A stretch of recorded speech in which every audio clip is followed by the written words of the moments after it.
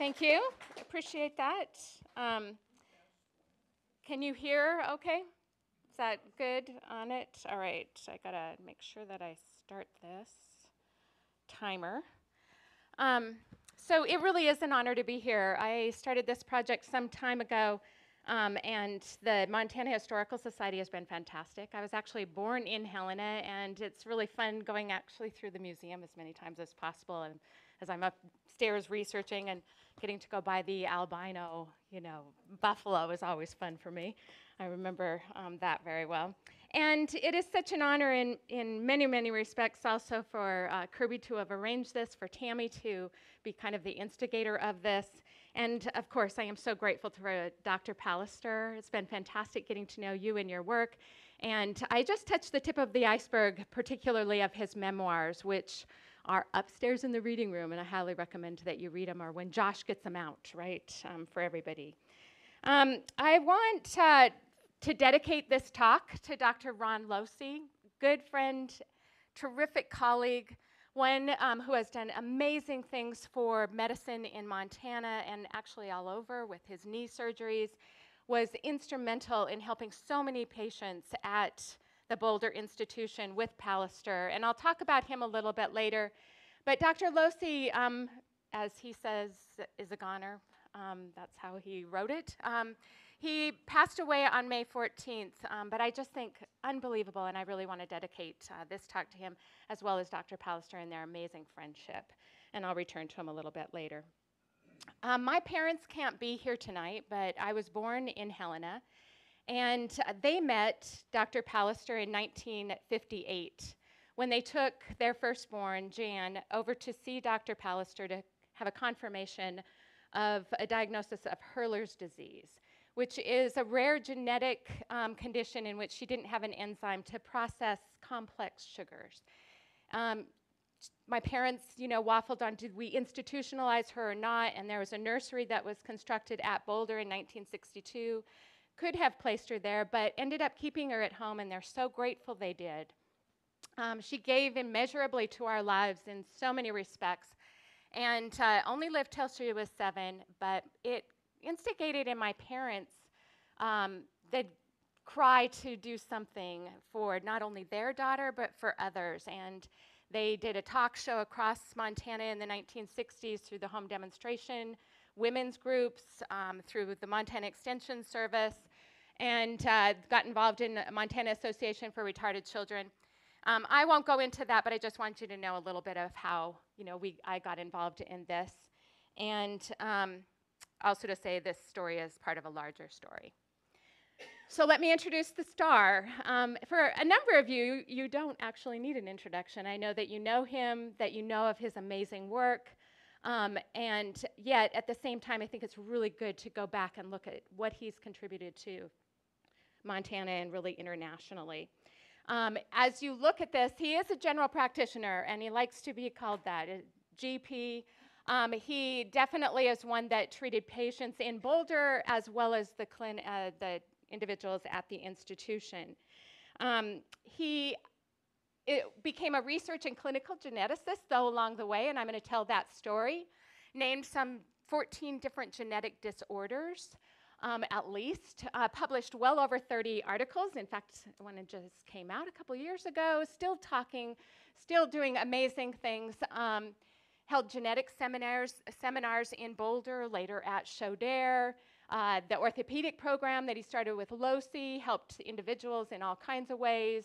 He worked with the legislature, championing all kinds of things that I'll get into, pushed newborn testing laws, instrumental in ending forced sterilization. You can see the list goes on.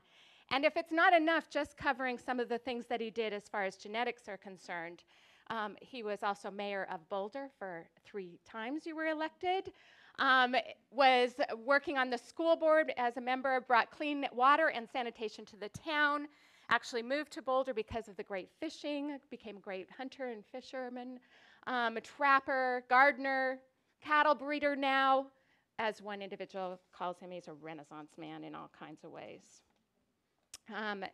So I want to set this story in a little bit larger context, and that is that It is situated within the history of Montana's care and treatment of people with disabilities, which actually is as old as the state is. And a Clouds and Rainbows Over Boulder, I think, captures it. This is a photo actually taken by Willie Pallister, Dr. Pallister's wife, who I think captures in some respects that it is an institution that was plagued with abuse and problems and staff shortages. Even some of the things that you read now about the Montana Development Center, there are all kinds of problems that plagued institutions across the country. And yet at the same time, it was also a place where, a number of individuals wanted to care for people in all kinds of ways and try and make life better for them. In ways, it is like other institutions.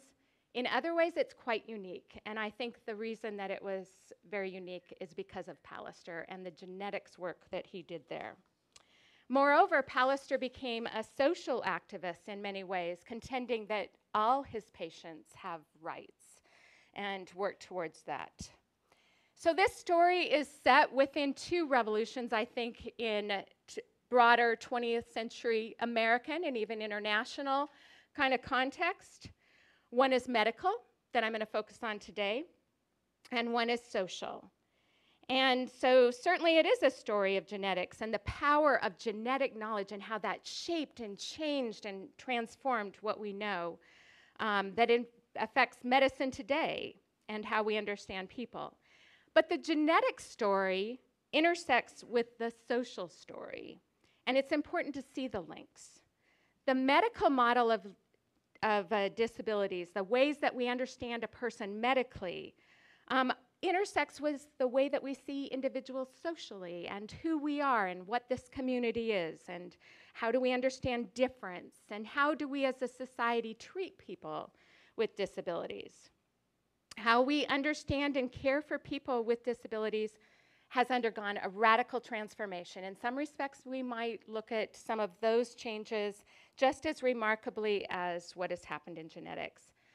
Hence, I situate this story about disability rights also within the broader story of civil rights and human rights, about who we include in the community and how we think about diversity, how we think about values, how we treat each other.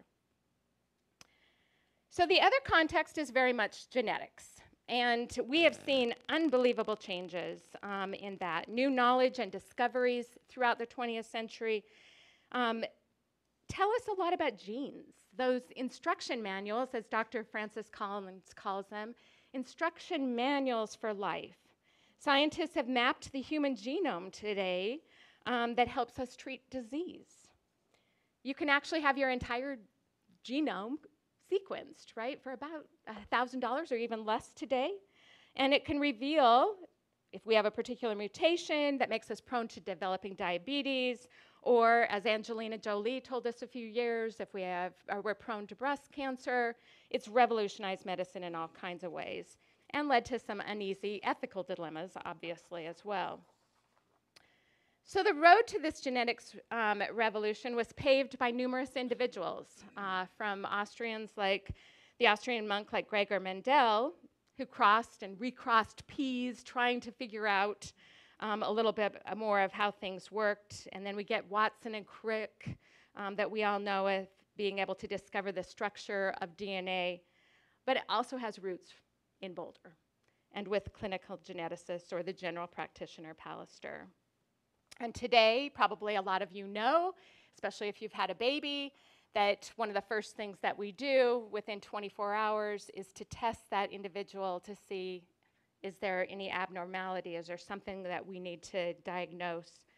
Hypothyroidism, for example, detected early, especially that early, can prevent debilitating complications. Pallister actually championed hyperthyroidism tests in the early 60s. That was really remarkable for changing a number of individuals' lives. But in 1947, when Pallister came to Boulder, he didn't know about a lot of this. He did not have this information at his fingertips. No one did. So to set the stage for before what was going on at the institution, and I just want to highlight a little of that history and then go into what it is that he saw when he came in 47. Montana, like I said, established the care and treatment for people with disabilities early, at statehood. In 1893, the School for the Deaf, Blind, and Feeble-Minded, so-called feeble-minded, by legislative mandate came in 1893. And it was part of a large state-run custodial institution that began with educational objectives, but quickly morphed into a dark, dilapidated in many respects, dungeons of shame. The state replicated feeble-minded programs in the East and in the Midwest, except it placed those with cognitive disabilities in Boulder with those that were deaf, blind, put it under the same care and management. This didn't work very well in all kinds of ways. By this time, the nation's experiment in educating those with intellectual disabilities had failed. When students, the deaf and blind, moved to a stately new home, actually, I went too fast on that, didn't I? This is it. When they moved into a new home, the feeble-minded did not. In fact, those with intellectual disabilities were diagnosed by doctors and sent to Warm Springs instead of moving into this building. Immediate segregation by the people that were running the institution. By 1913, though, they did build, by 1905, they built a new building, and by 1913, there were 79 that were living on the south side, south campus of the campus. And here's a bridge that goes over the Boulder River, showing the separation and the Department of the Feeble-Minded from the main campus. Segregating this population, however, didn't prevent bullying or painful encounters. In fact, Archie Randalls is an individual who was deaf, who was there in the 1920s, and his recollections are upstairs in the archives. And he describes the feeble-minded as pests and mental defectives, and complaining that the ever-increasing, nay, doubling of backward children was irritating and mental torture. And in the 1930s, he was one that lobbied successfully for the move of the School for the Deaf and Blind to Great Falls. So people argued that segregating these individuals was necessary. It was important. Feeble-minded boys, a Montana training school superintendent said in 1912, was necessary because these boys became criminals or the victims of criminals inclined. Girls became outcasts in society who bring more of their kind into existence. A 1919 Montana survey of the state's so-called idiot, imbecile, and moron population documented cases to illustrate the need for control. Many felt that these individuals were childish and irresponsible, too low grade to do any work of value. They were dangerous and hopeless. So segregation seemed to be the answer. Put them in custodial institutions away from society. Sterilization offered another solution. On the national stage, psychologist and eugenicist Henry Goddard contended that individuals with a low IQ were a menace to society, a drain on the social welfare. Get them off the streets. Improve humanity with selective breeding. Sound familiar? Little like eugenics? On the national, Helena Woman, though, echoed these same sentiments. In 1924, she wrote a letter to the editor saying, "I am a taxpayer. That means I wish for no insane, no feeble-minded, and no criminals to support and to fear. The very fact that these people are inmates of state institutions, it proves that they are morally or mentally unfit to propagate their kind." So beginning with Indiana, in 1907, 32 states passed eugenics laws and sterilization. The Supreme Court in 1927, in a famous case, affirmed the constitutionality of these laws. That included Montana's law, which was passed in 1923. In talks given around the states, the state training school superintendent, as it was called at the time in Boulder, Howard Griffin, reiterated the logic of the Supreme Court Justice Oliver Wendell Holmes' statement, who argued that eugenics, that 3 generations of imbeciles are enough. And with that, eugenics really hit hard here in the United States, as well as in Montana. And this chart kind of shows a little bit of some of what happened during so-called President Griffin, is what they were called at the time. So Superintendent Griffin, the numbers went sky high. Griffin declared that the feeble-minded, inept, and incompetent fell into 3 categories: the helpless and hopeless, the manual workers, and the misfits. And all, he contended, should be incarcerated for life and controlled. So when he came in 1930, the state had sterilized around 35. By the time he left in 49, the numbers reached 250. The peak years were between 1938 and 40. So by the time that Pallister arrives in 1947, the training school had largely been neglected. Certainly financially, it was hard hit, not facing very good appropriations at all, especially during the hard economic times of the Great Depression and World War II. It suffered from inadequate funding and space, untrained staff, abuse, insufficient supplies, and very little public concern. The training school held a wide variety of individuals labeled at the time, and the language of, how do we call our friends? How do we call people with disabilities? How do we refer to people like my sister? And the names and the terms have gone all over the place, obviously taking on a really negative connotation as time goes by. And you also write about this in your memoirs. But the training school held a wide variety of individuals labeled at the time as feeble-minded, retarded, mentally deficient, low-grade, degenerate, and crippled. And it shows some of how people thought about them. Psychologists actually diagnosed them as idiots, imbeciles, and morons. And most at the training school had cognitive disabilities, but some were able-bodied, some had distorted limbs, some endured paralysis, seizures, and other complications. Many residents had disorders and diseases caused by a variety of problems, including enzyme shortages, birth defects, lead and alcohol poisonings, illnesses, and accidents causing them. Well, the doctor had very little training in 1947 to encounter this world. At 27, and only 3 years out of medical school from the University of Minnesota, and a short stint in the Army, he was drawn actually to the Boulder area because of fishing, and really only planned to spend a few years, but luckily, he stayed. He arrived in the Boulder Valley a bit nervous, he said, and I quote, "The thought of all those nonverbal patients with strange and disfiguring conditions, paralysis, twisted bodies, convulsing, incontinent, and sick, it made me quite nervous." How little we all knew back in the 40s.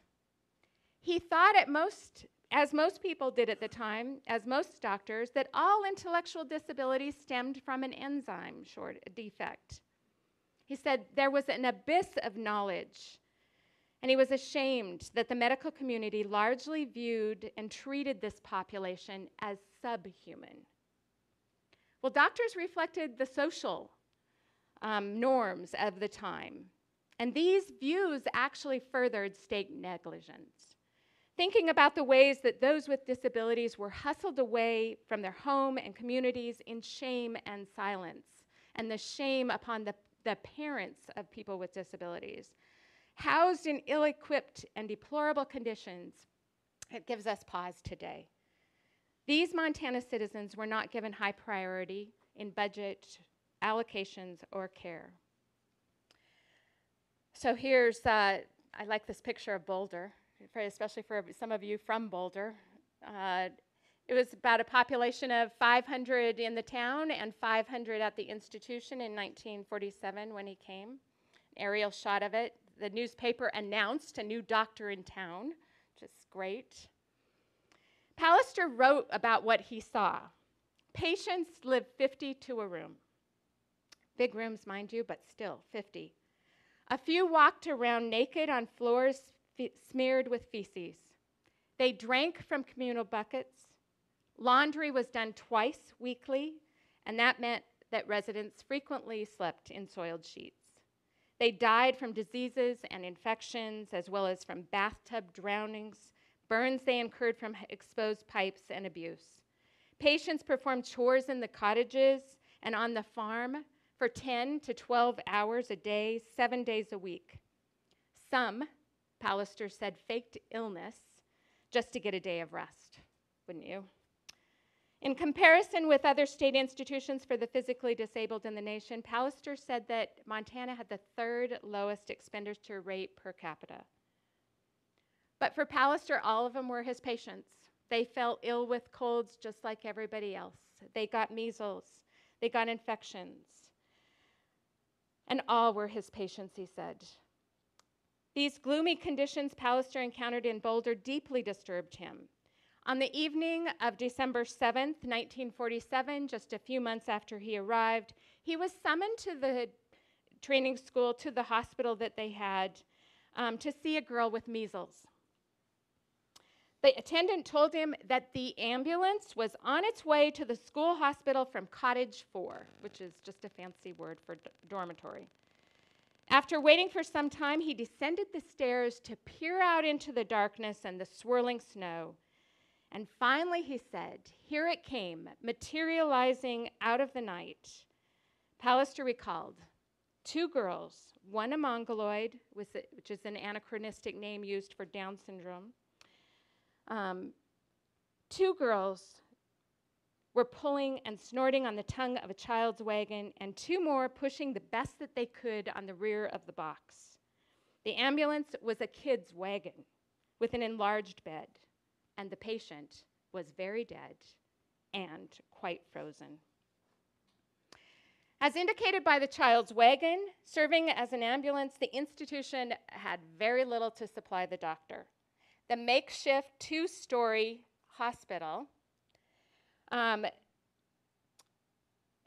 a small surgery room up on the upper floor, and you can see the stairs going up to the surgery room where mostly it was sterilizations that were performed there.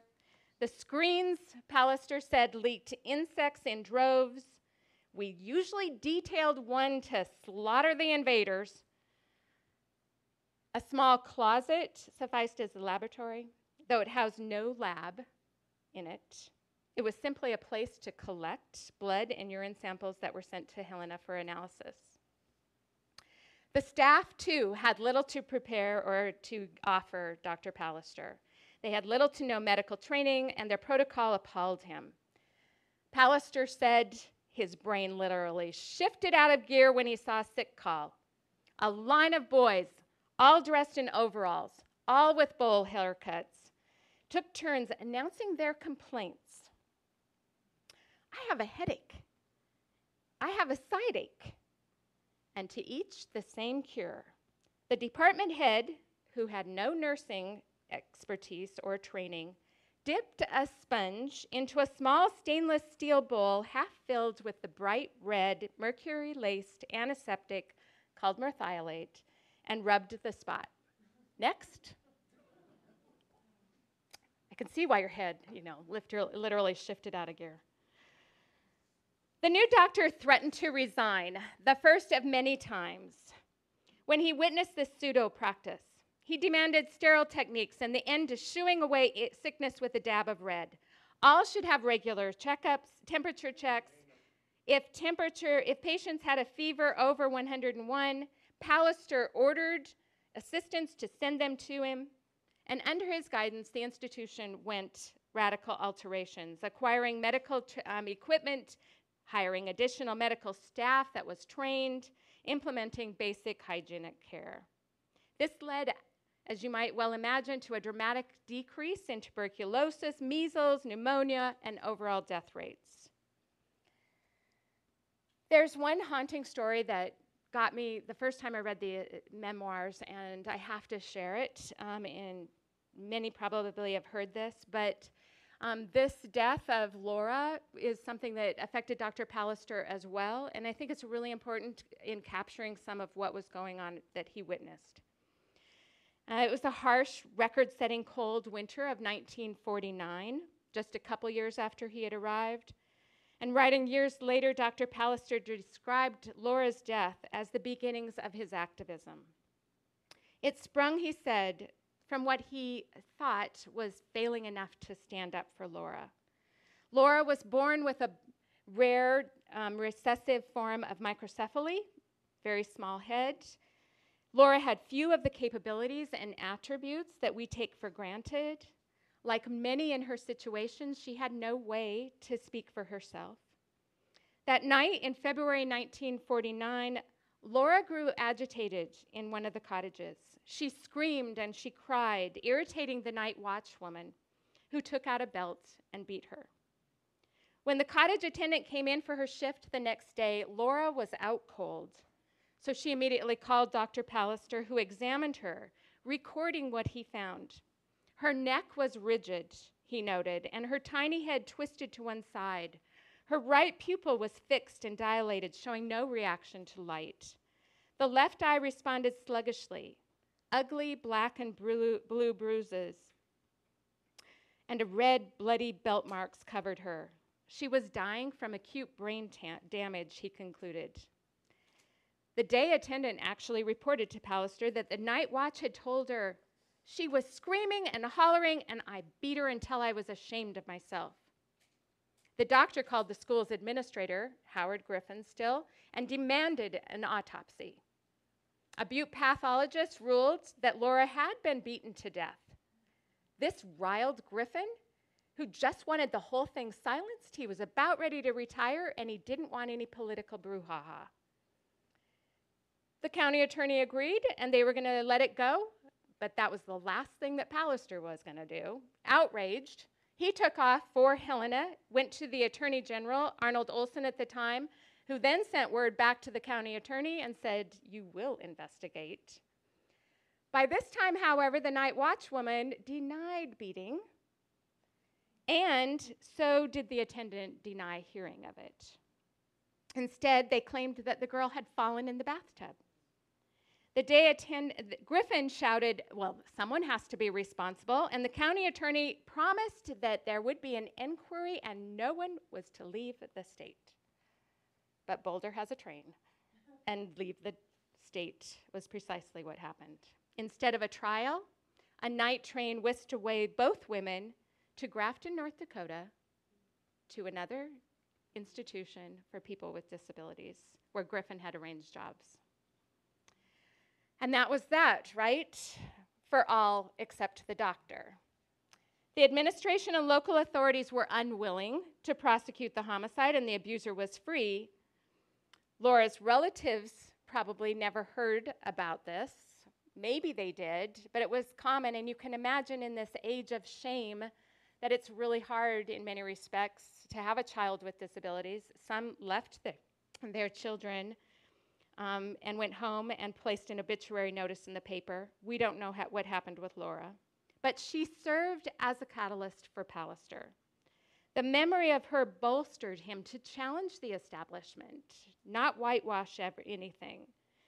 And the first lesson that he learned out of this, he says, is go to the autopsy table for the truth, for the causes of retardation. Laura's autopsy had revealed that her brain had not atrophied as the official death register recorded. Instead, since her embryonic days, her development was flawed. Portions of her brain were absent and malformed. The second lesson, he said, is find out what the cause of death is. Determine it. Don't guess. Laura's developmental problems did not cause her death, as actually was recorded in the death register. Instead, it was the beating. So autopsies became that first crucial bit of information and side of knowledge that the doctor started pursuing. What happened with my patients? Why are they facing such debilitating situations? He said, bear in mind that a good many of our patients were unable to think, to talk, think, point, or whatever. We were often dependent on physical and laboratory findings alone for a diagnosis. All of this masked by crippling, twisted, spastic, or paralyzed and wasted bodies. One patient, he recalled, had an electrolyte imbalance, and he thought that the patient died because of it. But upon opening the skull, he found multiple brain abscesses due to poor dental hygiene. The patient had not been able to communicate the pain and had gone untreated.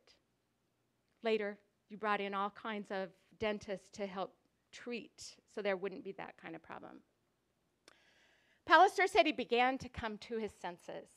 He declared we had to start treating them as human beings. And this falls within a larger story about what was happening across the nation at the time. I won't go into it, but certainly the Kennedy family, parents of children with retardation were organizing, and they too were saying we have to start treating them as human beings. At the same time, Dr. Pallister became very interested in genetics. This started with a really high rate of epileptic seizures that he noticed at the training school. And I've just tried to capture a little bit in this slide of some of your journey through it. It only touches, a little bit of what happens with it, but you can see up at the top the autopsies.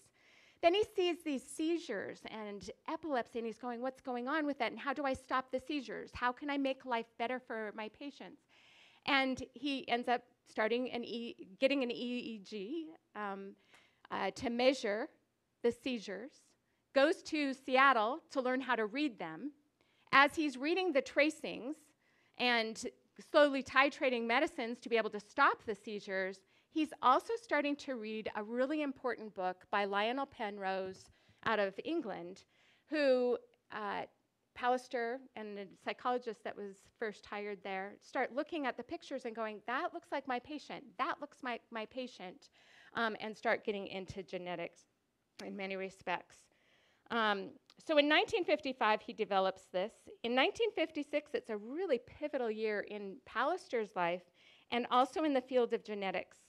Only 3 years earlier, Watson and Crick had discovered the structure of DNA. In 1956, scientists ascertained that human cells contained 46, not 48 chromosomes, as they previously thought.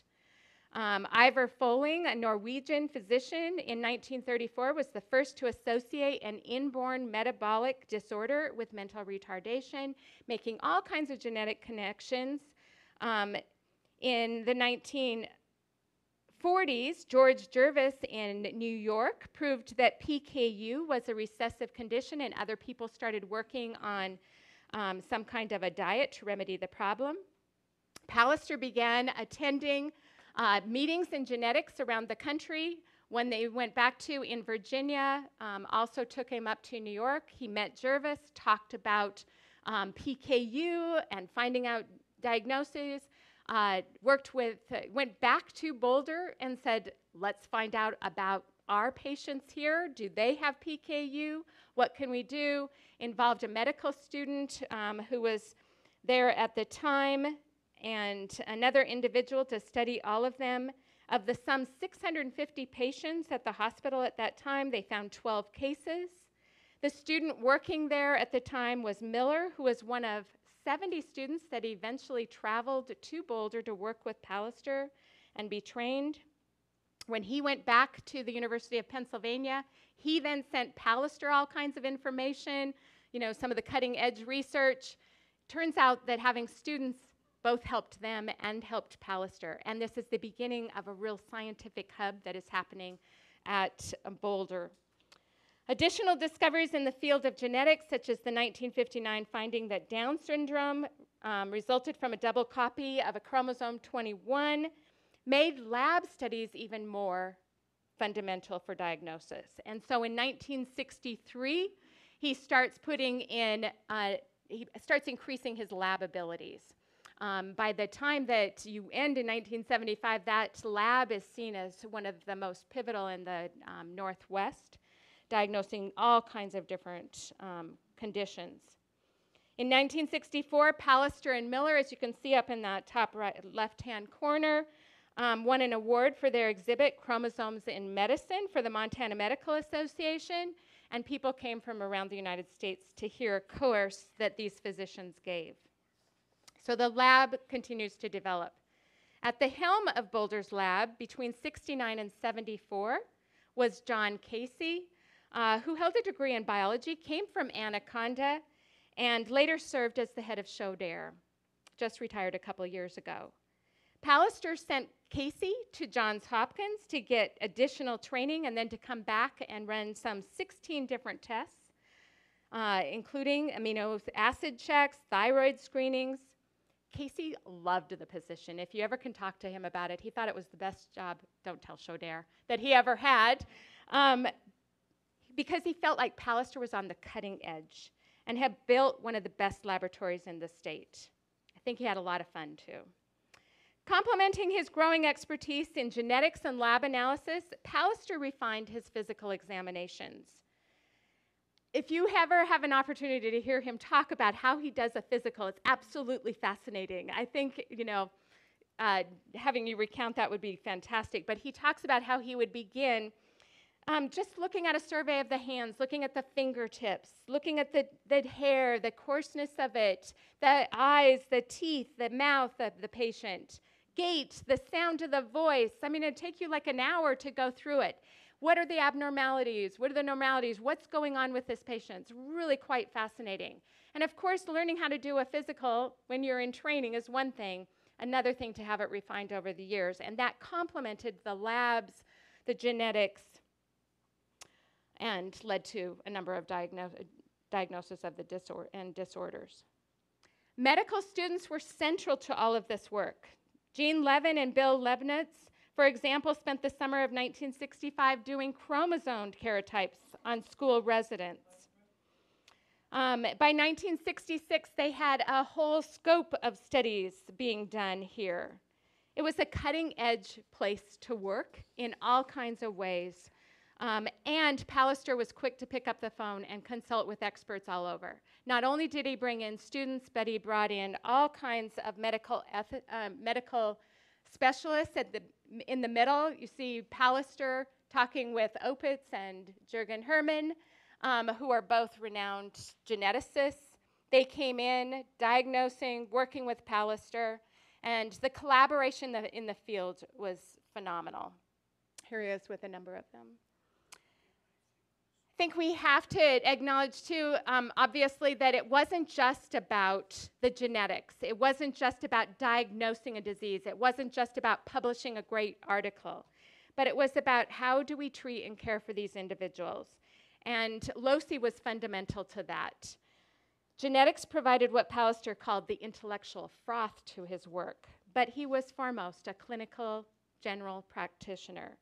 And he was concerned about patients in the hospital who could not sleep laying flat, who couldn't feed themselves, who couldn't, just do basic kinds of things. And so he brought in Losey, and from 1959 to 1975, they performed life-altering, life-changing surgeries that allowed them to walk, allowed them to feed themselves. When the legislature balked about funding the institution, Losey and Pallister and Margaret Keating, a nurse, paraded patients whom they've treated, who once were bedridden, now walked before him, and Pallister says, "You still want to cut the program?" Losey says, "That year at least you got a little bit more in the coffers." On the last day of 1959, this became personal. And so this is at the beginning of the surgeries, it's at the beginning of the genetics, but it's something that really changes Dr. Pallister and Willie's lives and the family. And that is that son Adam, 1959, is born. unbelievably wonderful person who is here today. Adam was, slow to develop. He was their 11th child. He demonstrated multiple developmental and cognitive difficulties, and struggled to survive. He had a weak cry and was frequently sick, learned to walk at 3, and said his first words at 3.5. The distraught parents, of course, sought specialists, had tests run. I'm sure you did physicals, revealing that Adam had infantile hypercalcemia caused by a chromosomal disorder. Adam lived at home, but went to school at the training school. Now, Pallister found himself in the same camp as parents of his patients, and there he gained a greater appreciation for the social difficulties faced by these individuals. I think having Adam gave Pallister more than book, lab, and clinical knowledge ever could. The experience emboldened him the belief of the human dignity of each person, and it helped him understand and collaborate with other parents. He said, all of our retarded brothers and sisters should be treated with dignity, not as kids, not as second or third class citizens, not as subhuman. All of our institutional citizens are entitled to at least the same standard of care available in private life and should be given as much autonomy as possible. And with that, he became a proponent of deinstitutionalization, which began to enjoy a public wider support at the time. Pallister took residents out to vote, got them jobs, helped them in all kinds of ways, changed the sterilization law to make it against the law to sterilize someone forcefully, requiring patient consent, developed a family living course. Despite Pallister's purposeful focus and benevolent intentions, though, this world was fraught with all kinds of harsh and bitter opposition. And I actually take this from a collection of articles that Pallister put together. He was under attack in all kinds of different ways, as well as Boulder was coming under attack in really difficult times. He said there was much and at times bitter controversy at Boulder. Well, the doctor produced no small amount of some of that controversy and uproar. You can imagine beginning with Laura's, where he is contesting the powers that be and quarreling with administrators and bureaucrats. He did not stop that. He was raucous at times. He fought for greater appropriations, better care. He wrote letters. He failed to mince words. He gave spicy sound bites to the press. Confrontational, intellectually rigorous, critical of religion, and foul-mouthed, has a chapter on that in his memoirs, the doctor both intimidated and yet commanded respect. His tactics sometimes stunned others, but proved effective, as when he paraded patients before the legislature, or when he hung pictures of burned patients in his office, burns that they incurred from the open pipes that were in the dorms. One reporter called him a thorn in the side of public officials. He lambasted Governor Tom Judge in 1974 over the lack of skilled emergency care that was available when people went on strike. Political machinations, he says, are going on that are damned intolerable. He cried, insisting that all parties recognize that the retarded and handicapped are the innocent sufferers. Some cheered, some jeered, some misrepresented him. And to his critics, Pallister said, "They don't see the tears on my pillows at night." Despite Pallister's personal commitment, his public advocacy, and significant medical establishments and some of the changes that happened at the institution, it was all too much in the 1970s. The institution remained plagued by problems. The 1970s was tumultuous as there was significant overcrowding, a high turnover of administrators, one after another, and employees, sanitation problems, outbreaks of disease, labor strikes and lawsuits, and patient assaults, rapes, accidental deaths. I know you probably have followed some of what's gone on with the Montana Developmental Center. I think it's important to know this long history. As a result, the Montana League of Women Voters issued an alarming report in 1971 identifying the Boulder River School and Hospital as the state's most distressing public institution. In 1972, it fails to receive accreditation. Eventually, the federal government moves in with a Department of Justice lawsuit, which Pallister celebrates. Somehow there needs to be some change. At the same time, the journalists are spreading all kinds of news about it. The Great Falls Tribune, even as early as 1967, talks about the tragedy of our institutions, and 1970s become a time of deinstitutionalization. Superintendent Keith McCarty publicly scorned the place as a dumping ground for the unwanted. He said one dormitory held over 100 severely and profoundly retarded males. At the same time, one 14-year-old girl was not even disabled, but was rather there because she kept getting kicked out of foster homes. 175 residents were held in shackles, and the place was unbelievably dehumanizing.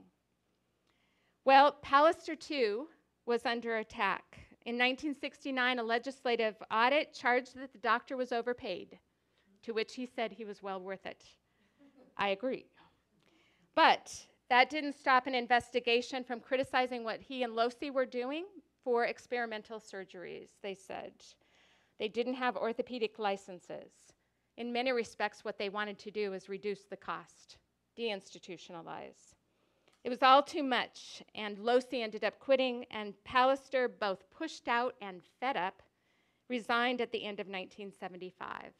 Residents, too, at this time were rapidly leaving Boulder River School and Hospital, and group homes were there. In 1985, it became the Montana Developmental Center. In 1976, Pallister he retired from Boulder, but he did not quit genetics and not quit his work. In fact, he took his lab to Chaudère.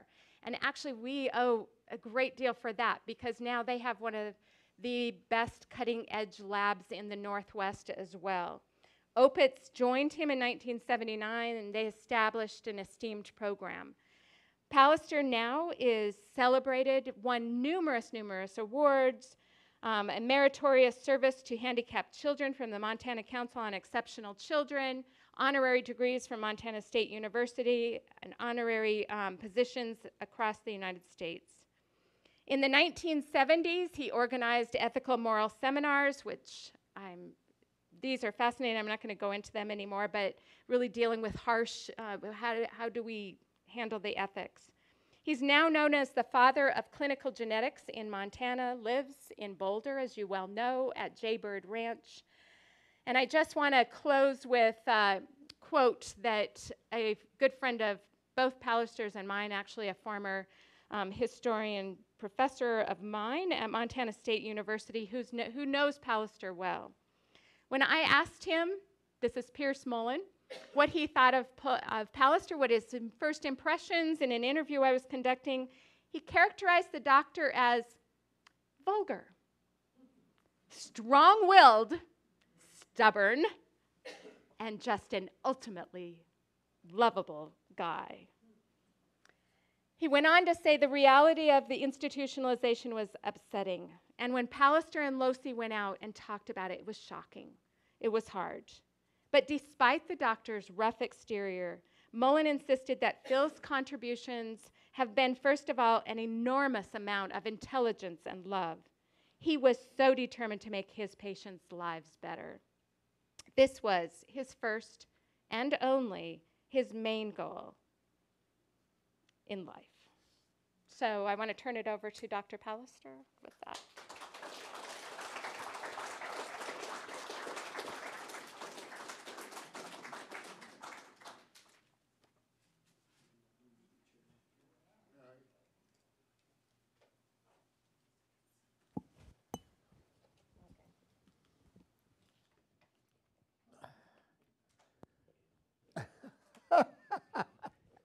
Need a gurney.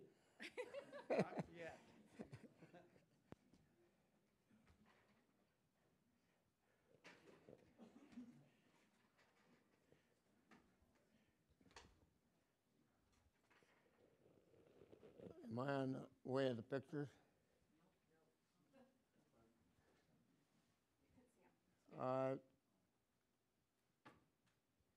Things have changed since the last time we did this.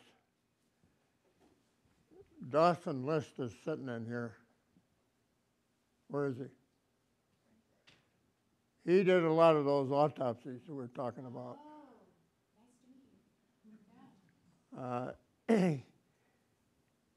And I'm going to say, before I read this little thing, that I was part of a three-legged stool. Now, any of you guys that ever worked in a dairy farm know why we use a three-legged stool. There's a lot of uneven stuff on the floor, and it takes 3 legs to keep from tipping over. That three-legged stool consisted of Bud Little, Amos R. Little, and Ronnie Losey, and me. And we worked as a three-legged stool for years, and he was the guy that put me up with Ron Losey. And Ron Losey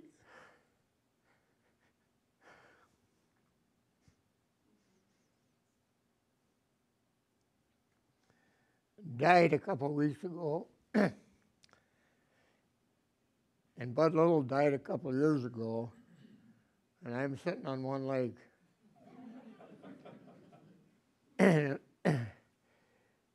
But I want you to know that anything I did depends on these other people. All of these great doctors and students who worked with me. So one of those guys that I worked with was, can you hear me? Yes. Was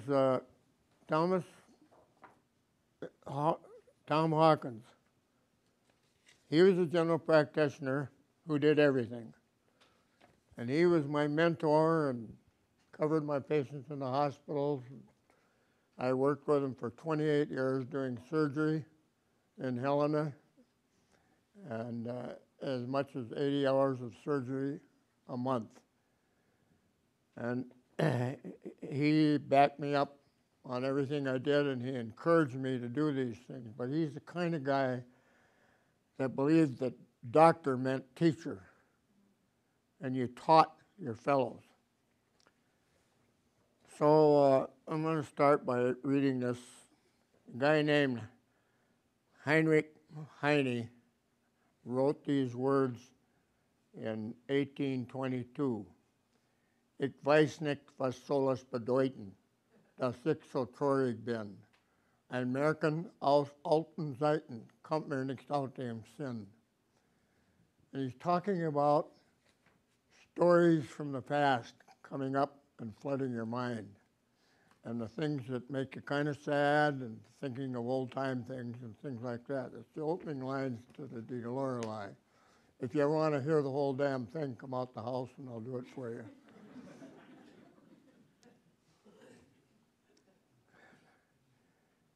So my mind is full of these stories now. And interpretation that they gave is, I know not if there is a reason, oh, I am so sad at heart. A legend of bygone ages haunts me and will not depart. My mind is filled with olden tales. I've been called a lot of things in my life. Some of them are favorable, some of them not. I think if you take a vote, I might come off fairly well ahead, but not always. I would like to correct some of those I hear from time to time that have crept into my biography.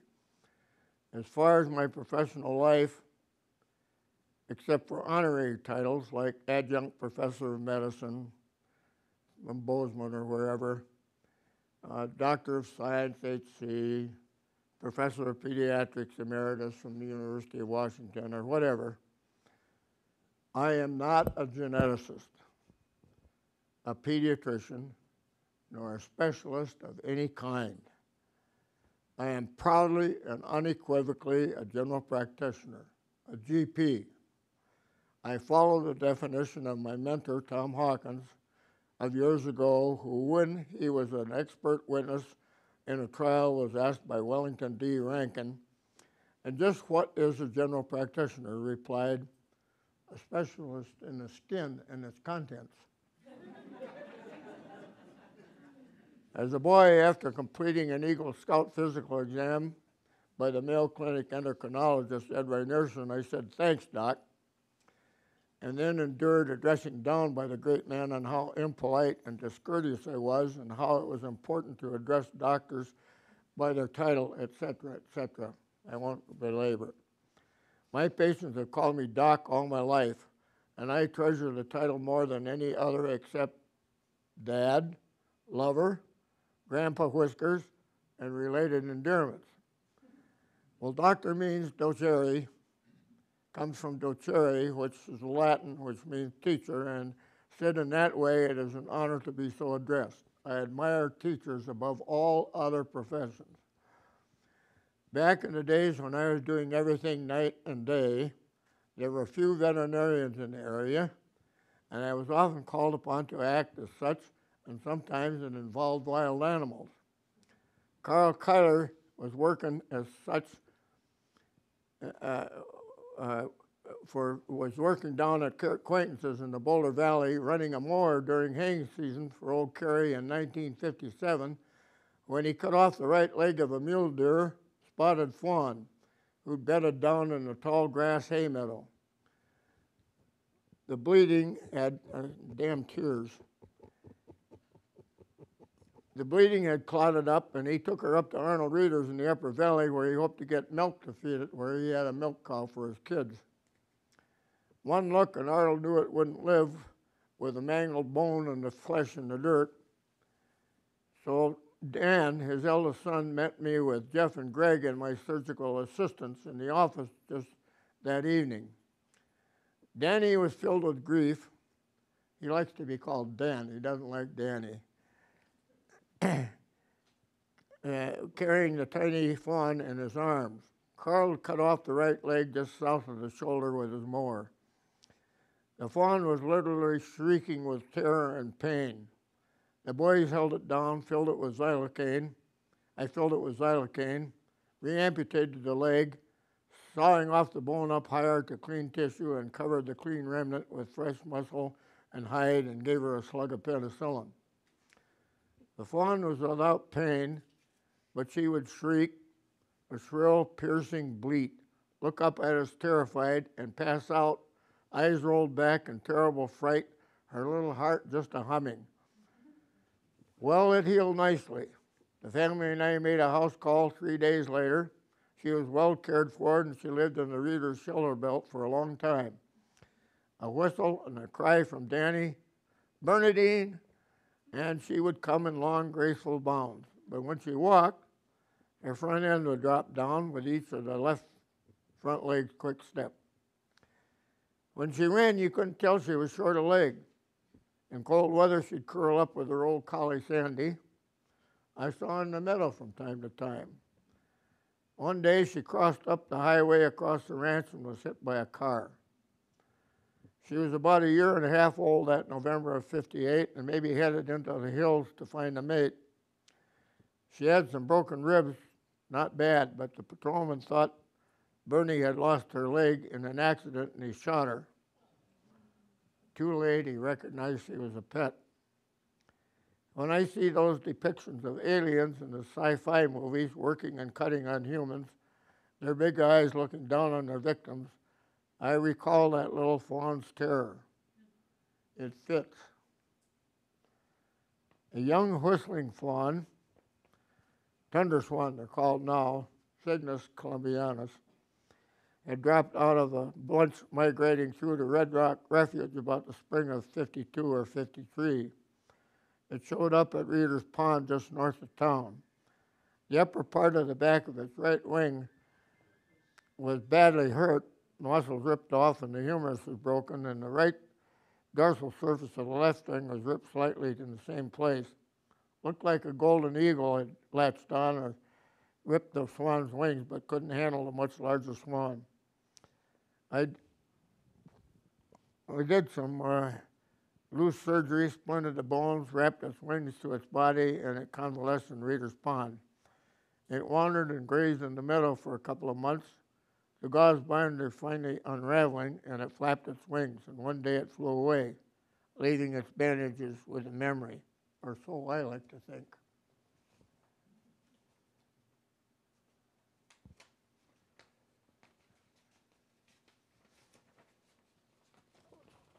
Do any of you know what the biologic index is? Or reproductive index? It's figured at about 2.3 kids to replace the mother and father. This is a picture of my family at a 90th anniversary. So if any of you got any questions about that.